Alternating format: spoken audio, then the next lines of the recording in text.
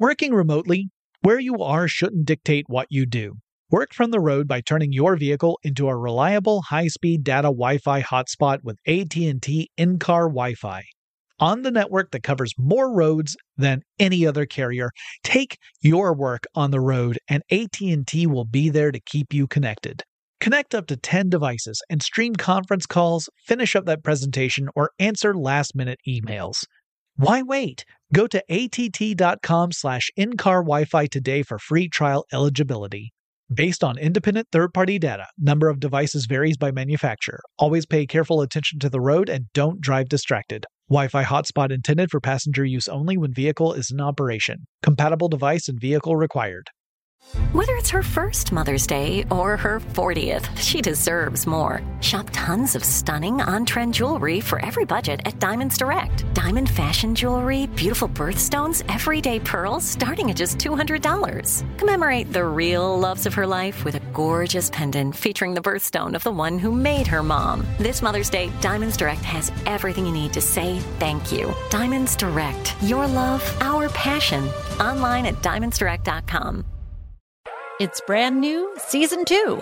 I'm Marissa Thalberg. And I'm Stephen Wolf Pereira. And we're excited to be back having bigger, bolder, and always real conversations. Straight from the C-suite front lines of marketing, media, and more. We have great friends joining from people you may know, like Wilmer Valderrama and Bobby Burke. And people you'll want to know. So grab a coffee or, hey, even an Aperol Spritz and come join us on America's #1 podcast network, iHeart. Listen to Brand New on the iHeart Radio app, Apple Podcasts, or wherever you get your podcasts. I'm Tamika D. Mallory. And it's your boy, my son, the General. And we are your hosts of TMI. And catch us every Wednesday on the Black Effect Network, breaking down social and civil rights issues, pop culture, and politics in hopes of pushing our culture forward to make the world a better place for generations to come. Listen to TMI on the Black Effect Podcast Network, iHeartRadio app, Apple Podcasts, or wherever you get your podcasts. That's right. Brought to you by the reinvented 2012 Camry. It's ready. Are you? Get in touch with technology with Tech Stuff from HowStuffWorks.com.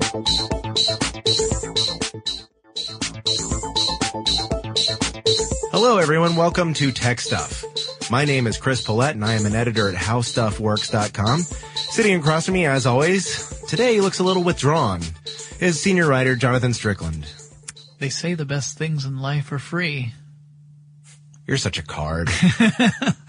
Today Get all the puns out of the way early today. Today we're going to talk about automated teller machines or ATM machines. Oh. We'll also be talking about personal identification numbers or PIN numbers. 5 people just paused the podcast so that they could write us an angry email about the redundancy there. They probably also went ahead and unsubscribed. Possibly. Yeah, but in case, just for you people who have those pet peeves, and I totally understand, I'm not criticizing. I share those pet peeves. I am not criticizing. You may very well hear me say ATM machine and or PIN number at least once in this podcast as a way, and not in a way to needle you. Just it's stamped in my brain that way. Well, PIN number 2 is also a little bit more useful than ATM machine, since PIN is also a PIN. You have your PIN? Yeah. Oh! Right. No, the number. Yeah, exactly. Do you have your personal identification number? So yes, we're talking about ATMs today. Yes. And we've had a few people ask us about how ATMs work. We assume it was all on the up and up. Not to find out how they work so that you can exploit them. Well, I did find out an article about how to hack into one. Wow. Well, and that gets a little complicated. We'll talk about that, why that is in the case. Yeah. Because it really does depend. Mm-hmm. But first, let's talk about how ATMs came to be. Okay. That's somewhat in dispute. Yes. There are multiple people who are inventing things that resemble what ATMs are today in different parts of the world around the same time. Mm-hmm. Although the earliest one I could find was from a Mr. Luther Simjian. Yes. who was born in Turkey. He was the son of Armenians who were, sadly his family was broken up during a genocide in the early 20th century. Yes. And he eventually immigrated to the United States. And he came up with an idea that eventually he called the Bankmatic Automated Teller Machine. So that's where we get ATM. He's the one who came up with the term. And this was around 1939. But it doesn't really resemble the way ATMs look and act now. Yeah. But it was an idea of a machine that would dispense money. And it was run for a 6-month trial. At the City Bank of New York, which we now call Citibank. Yes. And after the 6 months, the trial ended, and Citibank decided not to extend the trial, not to implement it. And at least according to one source I read, the reason behind it was that it just didn't get a lot of traction. People just didn't want to use a machine to interact with their bank accounts. They preferred to have a person-to-person interaction in a bank. And apparently the people who were using it were a bunch of ne'er-do-wells. Yeah, I read about that too. Yeah, basically, the idea being that the only people who would not want to talk to a teller are the people who would prefer that you didn't know they were depositing or withdrawing money in the first place. Yeah, so we're talking about people with ill-gotten gains. Yeah, gamblers, for example. Oh, that would be a good example. In places where gambling was not legal. And, you might not want to have to answer tricky questions like, how did you come upon this sum of money, my good man? Yes, exactly. So anyway, that was the first recorded incidents I could find of someone trying to create an ATM. Yes. And again, it was an interesting experiment that ultimately failed at that time. Yeah. Now, a lot of what I read about the early days of ATMs, they weren't ATMs. They didn't function like today's machines do. In some cases, you needed a special card that wasn't actually tied to your bank account. In fact, a lot of them used credit cards instead. For a long time, credit cards were looked down upon. Yeah. But some of them used special vouchers or coins. Yes. A token. Yeah. In Britain, you had to, on one of the early trials, you had to go inside and get a voucher. You would get a 10-pound voucher. So if you wanted 50 pounds, you'd have to get 5 vouchers that you take outside of the machine. Which raises the question, why would you not just go and withdraw the money directly while you're there? Unless, of course, you just wanted the convenience of being able to get at 10 pounds at any given time in the future. And I guess that's the argument you'd have to make. Like, instead of walking out of the bank with 50 pounds, which, you may or may not need at that time, you could have 5 10-pound vouchers, and then as you go about your business throughout the coming days, you realize, I need some more walking around money, or gadding about money, as I like to say. You would go and use one of those vouchers to get some more money out. But it did seem to decrease the convenience factor of the automated teller machine somewhat. But yeah, in this case, you wouldn't need a card with stuff encoded on it. You would just need your voucher to put in, and then it would spit money out. It became like a money vending machine. Yeah. In 1968 in Britain, there was several banks used a device that would use a card, but not a card that you always carried with you. It basically worked like the voucher. You'd stick the card in the machine, you'd get your money out, and the machine would keep your card, which is kind of a pain in the neck. Yeah, it's kind of what happens to you now when your machine eats your card. And I've had that happen. Yeah, I've had that happen too. That is not a good feeling, is it? No. Yeah, except this time, in this case, we're talking about doing it on purpose. So some of the other players in this space, and this mainly the real development of ATMs beyond the early 1939 example, took place in the 60s. Yes. So you had people like James Goodfellow, who he secured a patent on an ATM-like machine in 1966. He also came up with the idea of storing a personal identification number on a magnetic strip that would be printed on the back of a card. So that would become the ATM card eventually. They had also John D. White, who invented a freestanding automated teller machine. A lot of these other machines were built into the corner of a building. It was actually part of a larger structure. This was more of a freestanding a machine. And then there's John Shepard Barron, who I think most sources I saw credited him as the true father of the ATM. Really? Yeah, John Shepard Barron, because he was the guy who created the first real fully electronic automated teller machine. And the very first one was installed in Barclays Bank in London in 1967. But you also had Don Wetzel. Yeah, I thought you were going to say him. Now, he was working in America, and his machines started coming out around 1968, and he was known to have worked, at least in part, on Shepard Barron's work as well. He kind of took Shepard Barron's work and then changed things, like enhanced things and dropped some things and included other things. So sort of used it as a launching point for his own work. So you get a lot of conflicting information about who is really the inventor of the ATM. I think part of it depends on where you're from. If you're from England, then it's John Shepard Barron.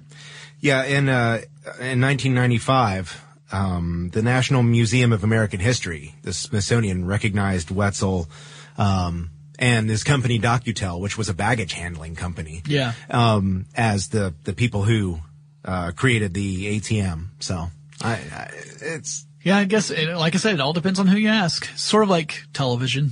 Yeah. Or radio. Yeah, like many other inventions, there's the real story is far more complicated than just a factoid that you'll find in a history book. Yeah. Now, go ahead. I was going to say, now, even though in the 60s, ATMs became a lot more common, banks started including them as part of their services.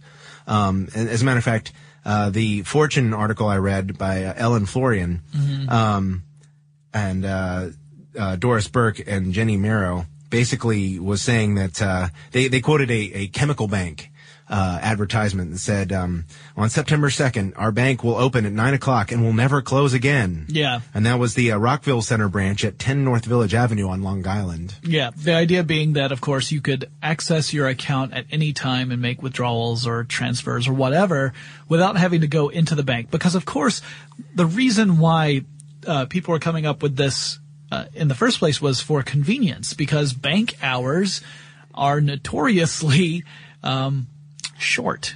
Yeah. People talk about bankers' hours. Yeah. Where, in order to actually go and visit the bank, you might have to take time out of your work day. Yeah. In order to, and then you have to go inside a bank and stand in line. See, for some of our listeners, this is going to sound completely foreign to them. Yeah. Because apart from maybe opening up a bank account or perhaps going in for a loan or something like that, you just don't have to do that anymore. Yeah, I mean, if you want to do the day-to-day stuff, depositing a check, finding out how much money you have in the bank, making withdrawal, maybe even transferring money between accounts, you can do all that in an ATM. Yeah, in some cases you can do some of that through online banking as well. So, sure, we've almost completely eliminated the need to go into a physical space. Yes. But back in the day, it used to be that if you wanted to do anything to do with your money, you had to go and stand in line and wait to talk to a teller, and then they'd pull up your records, and you'd do all that in person, face to face. And actually, in the 60s, back when these were launching, again, the people weren't flocking to them immediately. In fact, some banks were a little skeptical that people would ever want to interact with a machine as opposed to a human. They thought that the human interaction was a key component of the banking process. Yeah. And it really wasn't until the 80s that ATMs started to truly take off. Well, the Fortune article actually has a particular event that they credit with the takeoff of the ATM. And what might that be? Well, as it turns out, it took Mother Nature's involvement to spur people to use the ATM, according to them. It's not nice to fool Mother Nature. No. We know what side of the bread you're buttered. Never mind. All right, go ahead. Anyway, in January 1978, in New York, they got 17 inches of snow, which slowed business to a crawl because a lot of places couldn't open. Yep. And they said, again, this is citing the Fortune article, there was a commercial that Citibank released saying, hey, you can use these machines anytime, whether the bank's open or not. And they had a new tagline, "The city never sleeps." Nice. CITI. Nice. Yeah. And it said, I see what they did there. The machine's use increased 20% during the storm. And by 1981, Citibank's market share in New York City, deposits had doubled. And so the rest of the banks moved to catch up. And that basically started a revolution, at least in New York. Of course, that's a lot of people. So that can affect things. And people go in there and see how people are using the ATMs, and they go back home, Yep. Yeah, and like I said, in the 80s, it really started to take off. So I guess now we can finally start getting into what makes up an ATM and how they actually work. Now, part of this involves the way that we access the ATMs, and not just with the keypad or the touch screen, depending upon the model that you're using, but the card you have, your ATM card, whatever you're using to access the ATM. And there are variations on this, but all of them have a magnetic stripe or mag stripe on them. And you might say, well, what the heck is a magnetic stripe? Well, it's kind of what it sounds like. It's a plastic-like film that's on the back of your card that has lots and lots and lots of tiny iron-based magnetic particles. Yes. As a matter of fact, it's very similar, if not nearly identical to the material that they used to use in recording tape. Yeah, cassette tapes. Cassette tapes, reel-to-reel tapes, 8-track tapes, also floppy disks. Yeah. The material inside there. I mean, most of them are even the same brownish color. Right. And the way you write to this strip is that you magnetize these little particles. Each of the particles acts like its own bar magnet. All right. And you magnetize them to either have a north or south pole direction on each particle. And so that's like bits, zeros and ones. So by creating them in either a north or south pole direction, and then you've got thousands of these, right? In one strip. You can encode information that way. And that information is going to have things like the account number on it, so that it has, it's able to say this card belongs to this account. It may also have the PIN on there, the personal identification number. Right. So that you can have that as sort of a key pass entry. As long as the PIN that you enter into the ATM matches the one that's on the card and in the account, as long as all three of those are the same, then you'll be able to access your information. So that's on your card, which means, of course, that the ATM has to have some sort of card reader involved, which, it's a magnetic stripe reader that, depending on the style of the ATM, it may be one where you put your card in and it sucks it into the machine, and you hope when your transaction's over, it'll spit it back out again.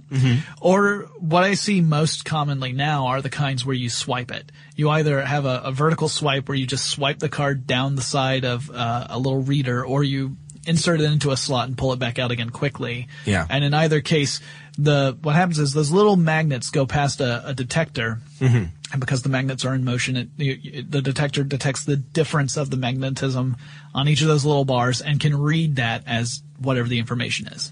Yeah. So all the information that's printed on the card, the number that's embossed in the card and your name, the machine is not reading or looking at any of that stuff. It's taking everything from the magnetic stripe. Which is why you should not put your credit cards or ATMs cards or anything like that near powerful magnets. Right. Because that could actually realign those little magnetic particles inside the film. Some people call it demagnetizing, but really it's just realigning those poles. So it might spout out gibberish now when you swipe it, or anyway, it's not going to correspond with your information, and suddenly your card doesn't work anymore. Yeah. You can also find the same thing if you've used it too much, or if the magnetic stripe gets damaged in some way. Or dirty. Some people say that eelskin wallets. Yeah, I hear that a lot that. because, and there are a lot of different theories about, actually the theory I've heard that seems to explain it the most, or it seems to be the most logical to me. Eelskin wallets, some people claim came from electric eels, and that it somehow has some sort of electric impulse still stored in it, and that's what's screwing up the cards. Count me skeptical on that one. Exactly. But a lot of these have a magnetic clasp. Ah, yes. So that when you close it remains closed. And the magnetic clasp, depending on how you're storing your card in the wallet, the stripe might be close enough to the magnetic clasp that the magnetic clasp is realigning those magnetic particles in the film. Mm-hmm. So don't do that. Well, yeah. So once that you have the magnetic card reader, we've talked about that, and basically the information is going into a computer. Yeah. There's a very basic CPU inside every ATM, and in fact, a lot of them run Windows. Yeah, which we'll get to. The earlier ATMs were all proprietary. Oh yeah. Now that was when if you had an account with bank something, First National Bank, and you wanted to go to Second National Bank, you were on your own. Yeah. You have to find an ATM with First National Bank, or you are out of luck. Yeah, because your card wouldn't work. The system wasn't compatible. However, it also meant that those ATMs had the benefit of security through obscurity. That's true. Because a would-be thief would have to focus on a particular type of ATM, and the things that might work on that ATM would not necessarily work on ATMs for other banks. Yeah. So it somewhat limited the liability and the vulnerability of those machines. Once the machines started to move toward more computer-based operating systems like Linux and Windows, then you opened up new opportunities for thieves to target specific parts of the ATM infrastructure and made it in some ways more vulnerable than the older models. Now, I say that, but the truth is you can actually find these older model ATMs on plenty of sites like eBay, where you could buy an ATM if you wanted to. And if your goal was to deconstruct, to hack this ATM so you would learn how it works, you could potentially find vulnerabilities in that system to exploit. Don't do that. It's illegal. You don't want to do that. But that is one of the downsides to the old systems too, is that, it's not like these things it's not like you had to have a license to own one. You just had to buy one. Yeah. So you just had to find someone willing to sell one, and then you could buy it. So, but yes, you've got your CPU in there. However, the ATM is not its own standalone, machine. Like it's not that it's disconnected from the outside world. No, but if you think about it, it's very much like the computer that sits on your desktop or laptop. So you've got a screen for a customer, for basically as an output device. Yep. You've got a printer that prints out your receipts. Yep. You've got an input device, or maybe two. You might have a touch screen. You might have a keypad. To type in numbers, or both. And hopefully both for those of people who have vision impairments. Right. And then you also have basically an internet connection.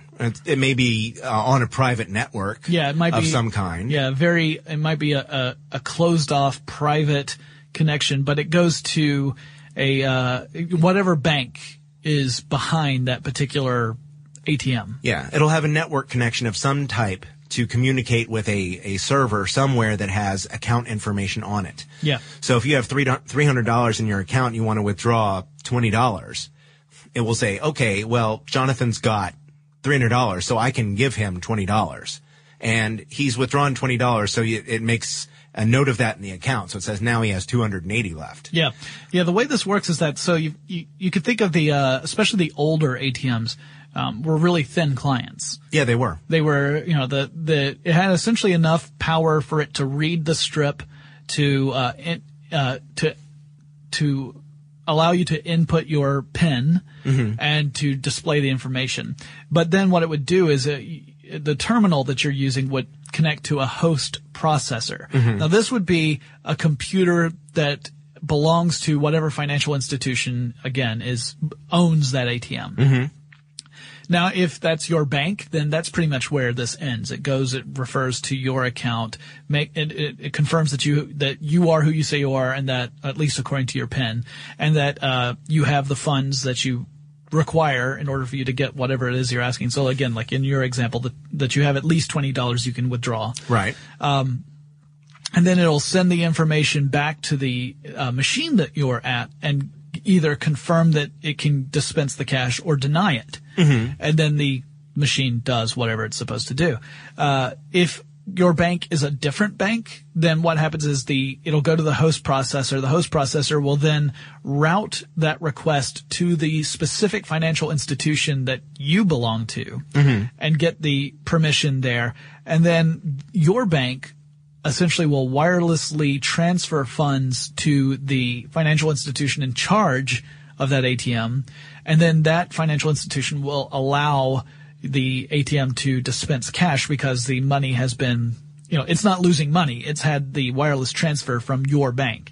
This is also why you'll find a lot of ATMs have those fees on them. Yes. The usage fees, because otherwise, it's just an access thing that, banks are doing out of the goodness out of their hearts. But these are bankers. We know they don't have that, right? Oh. Bankers and lawyers, right? Oh, man. So, hey, I watched the documentary A Christmas Carol. I know how this works.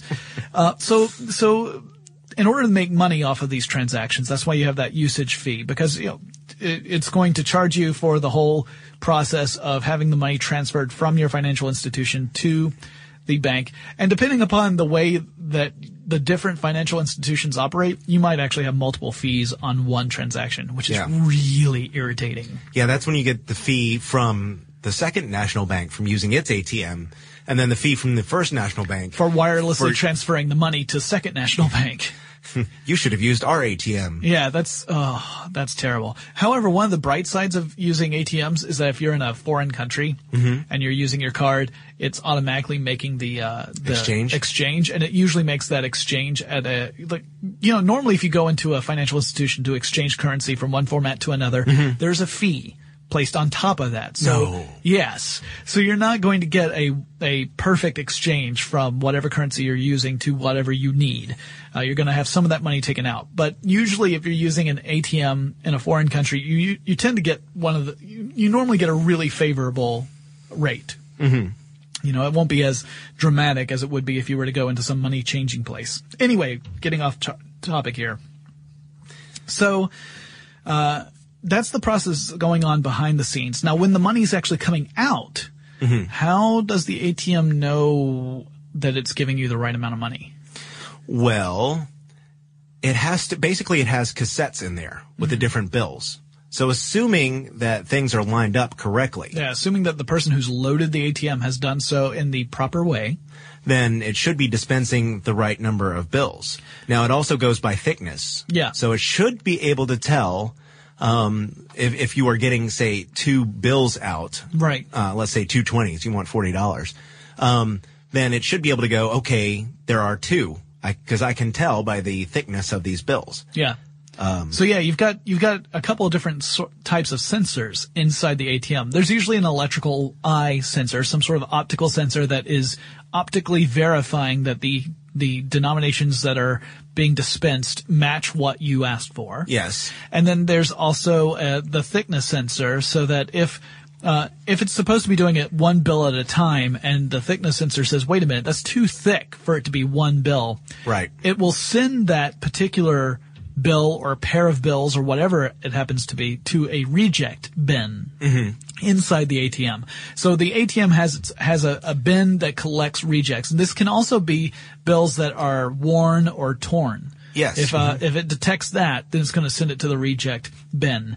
And so the bin's just going to keep collecting bills that get rejected through this process, and it's all taking just a few seconds. So you might be waiting a little bit, but thinking like, whatever. Well, meanwhile, the machine is making sure that it's dispensing the right number and denomination of bills to you. Yeah. There's also an electronic journal that's part of an ATM, so that it's recording every transaction that's happening with that machine. And it also records whenever any bill gets sent to the reject bin. And that way, when someone comes in to service the machine, either to refill it or to fix it or whatever, they can take a look at the journal and see, how frequently is the reject bin getting a bill sent to it. And if it's happening a lot, that might mean that either the sensors need to be adjusted, or that the feeding mechanism needs to be adjusted so that it's no longer pulling more than one bill at a time.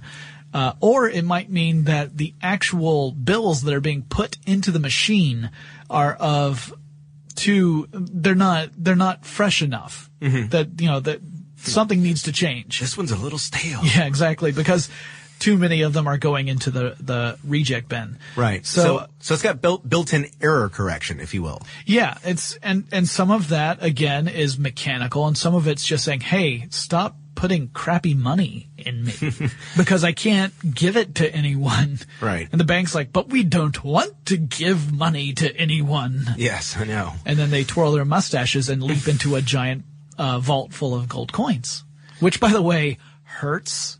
Yeah, I don't know how Scrooge McDuck did it. No, man. I scratched that one off my bucket list, and then I also broke an arm. So I do not recommend it.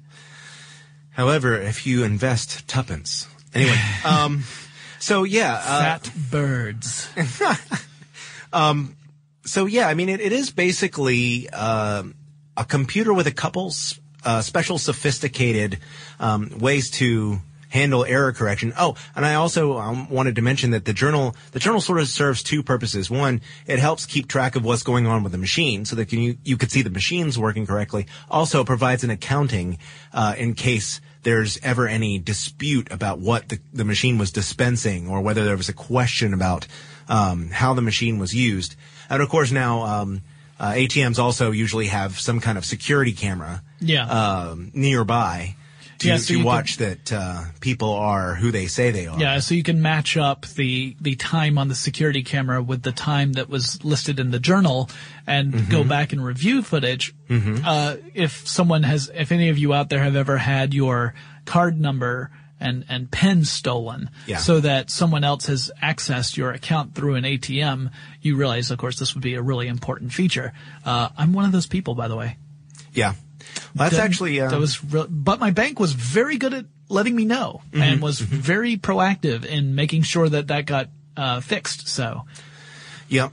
Now that's true. These machines are sophisticated and specialized, but they're also in some ways not so sophisticated that they can't be fooled. Yeah. Or not necessarily fooled, but also that other people can come along and take information by using devices such as skimmers. Yeah. Which can be put over the card reader. And basically it is usually a very slim, compact device that can read the magnetic strip on there.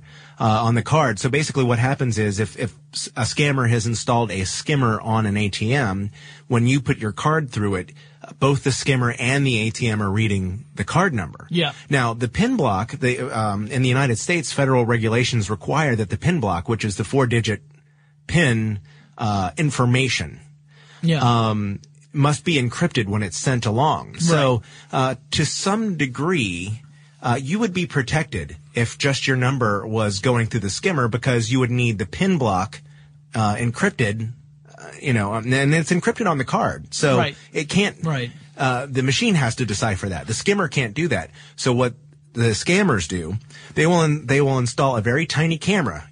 Cameras are teeny tiny these days. We've got them in our smartphones and other types of phones. They're sitting on top of our laptops and computers because they're so small. People can install a small camera right above the area where you type in your number. Yeah. And then they'll record your keypad punches, and then what they'll do is they'll match the keypad punch to the information that they've skimmed off your card, and then they've got essentially your card number and your PIN all in one place and can then access money from your account at any ATM. In a lot of cases, too, they don't try to take as much as they can get. A lot of cases, banks that I know of here in the United States will give you a maximum amount a day, usually something like $300 per day.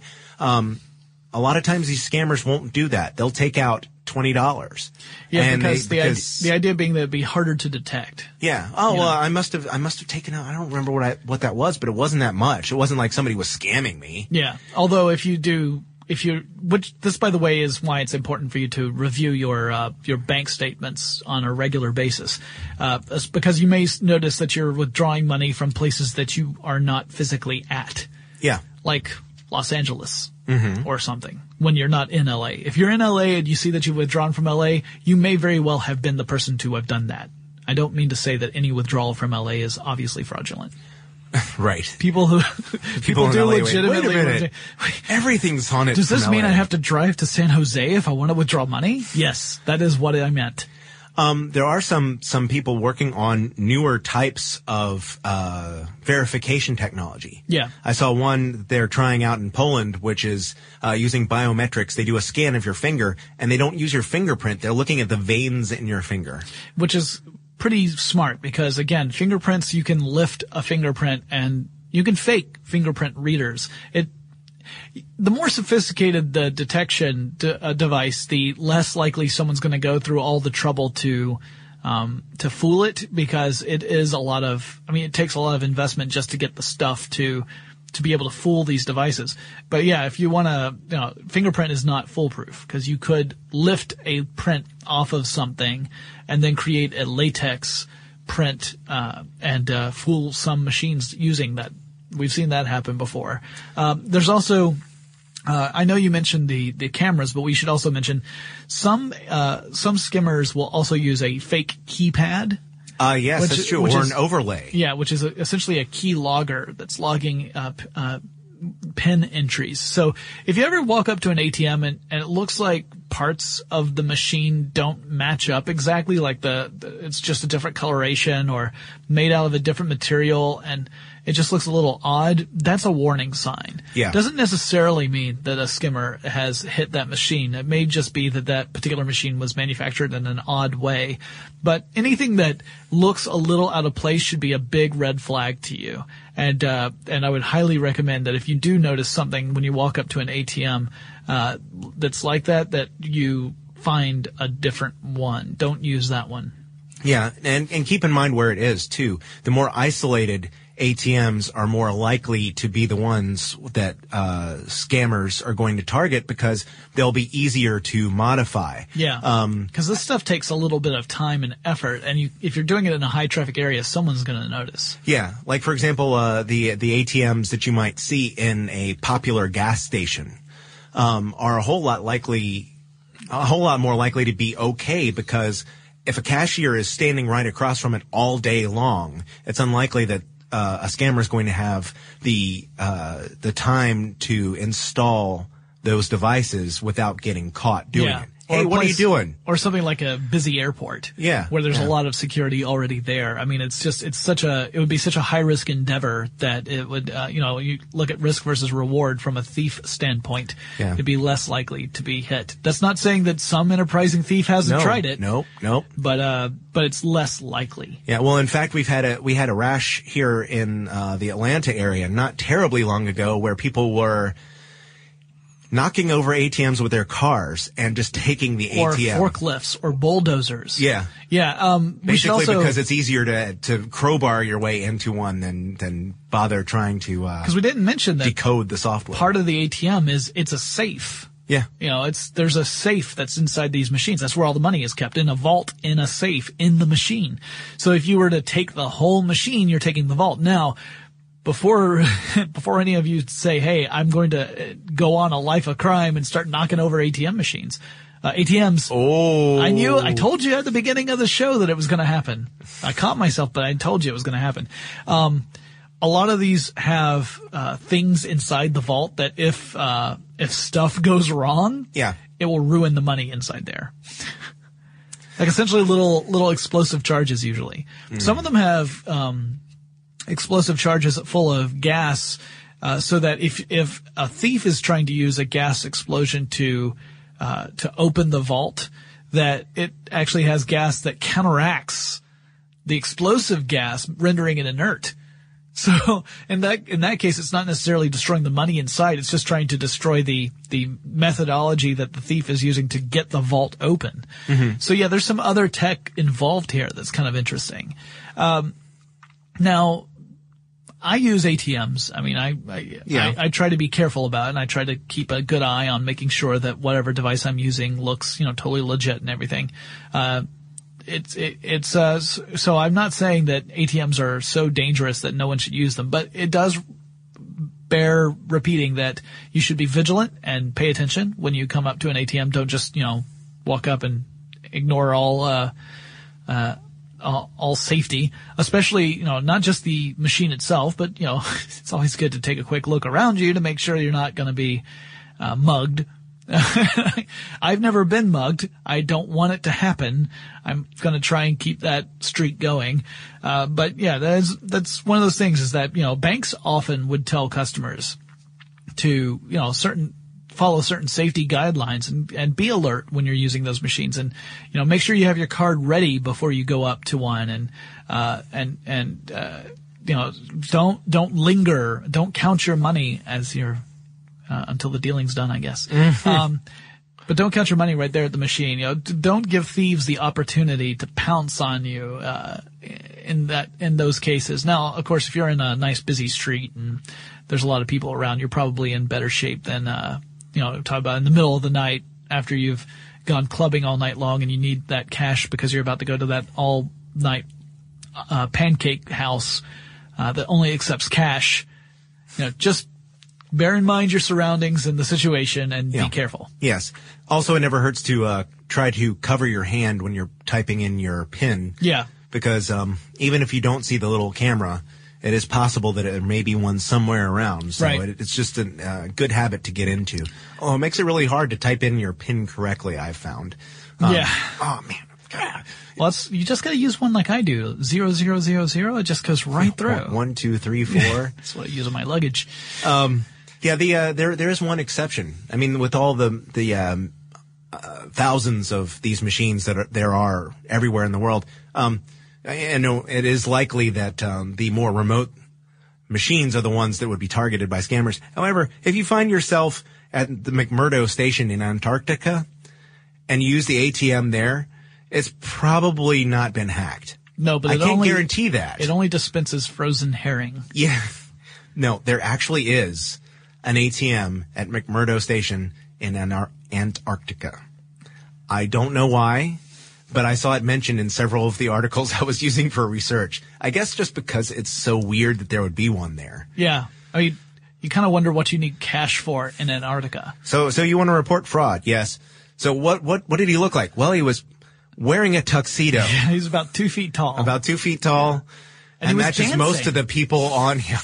Most of the people on this block of ice. Yeah. All right. Well, on that note, we're going to, not a bank note either. We're going to wrap this up. So guys, if you have any questions about types of technology you want to know more about, or maybe a company or a person in technology you want to know more about, send us an email. Our address is techstuff@howstuffworks.com, or drop us a line on Twitter or Facebook. Our handle there is techstuffhsw. And Chris and I will talk to you again really soon. Be sure to check out our new video podcast, Stuff from the Future. Join How Stuff Works staff as we explore the most promising and perplexing possibilities of tomorrow. The How Stuff Works iPhone app has arrived. Download it today on iTunes. Brought to you by the reinvented 2012 Camry. It's ready. Are you? It's brand new, Season 2. I'm Marissa Thalberg. And I'm Stephen Wolf Pereira, and we're excited to be back having bigger, bolder, and always real conversations. Straight from the C-suite front lines of marketing, media, and more. We have great friends joining from people you may know, like Wilmer Valderrama and Bobby Burke. And people you'll want to know. So grab a coffee or, hey, even an Aperol Spritz and come join us on America's #1 podcast network, iHeart. Listen to Brand New on the iHeart Radio app, Apple Podcasts, or wherever you get your podcasts. I'm Tamika D. Mallory. And it's your boy, my son, the General. And we are your hosts of TMI. And catch us every Wednesday on the Black Effect Network, breaking down social and civil rights issues, pop culture, and politics in hopes of pushing our culture forward to make the world a better place for generations to come. Listen to TMI on the Black Effect Podcast Network, iHeartRadio app, Apple Podcasts, or wherever you get your podcasts. That's right. Oh, hi, I'm Rachel Zoe, and my podcast, Climbing in Heels, is back and better than ever. You might know me from the Rachel Zoe Project, or perhaps from my work as a celebrity stylist. And guess what? I'm still just as obsessed with all things fashion, beauty, and business. Climbing in Heels is all about celebrating the stories of extraordinary women, and this season is here to bring you a weekly dose of glamour, inspiration, and fun. Listen to Climbing in Heels every Friday on the iHeartRadio app, Apple Podcasts, or wherever you get your podcasts. Jon Stewart is back in the host chair at The Daily Show, which means he's also back in our ears on The Daily Show Ears Edition podcast. Join late-night legend Jon Stewart and the best news team for today's biggest headlines, exclusive extended interviews, and more. Now this is a second term we can all get behind. Listen to The Daily Show Ears Edition on the iHeartRadio app, Apple Podcasts, or wherever you get your podcasts.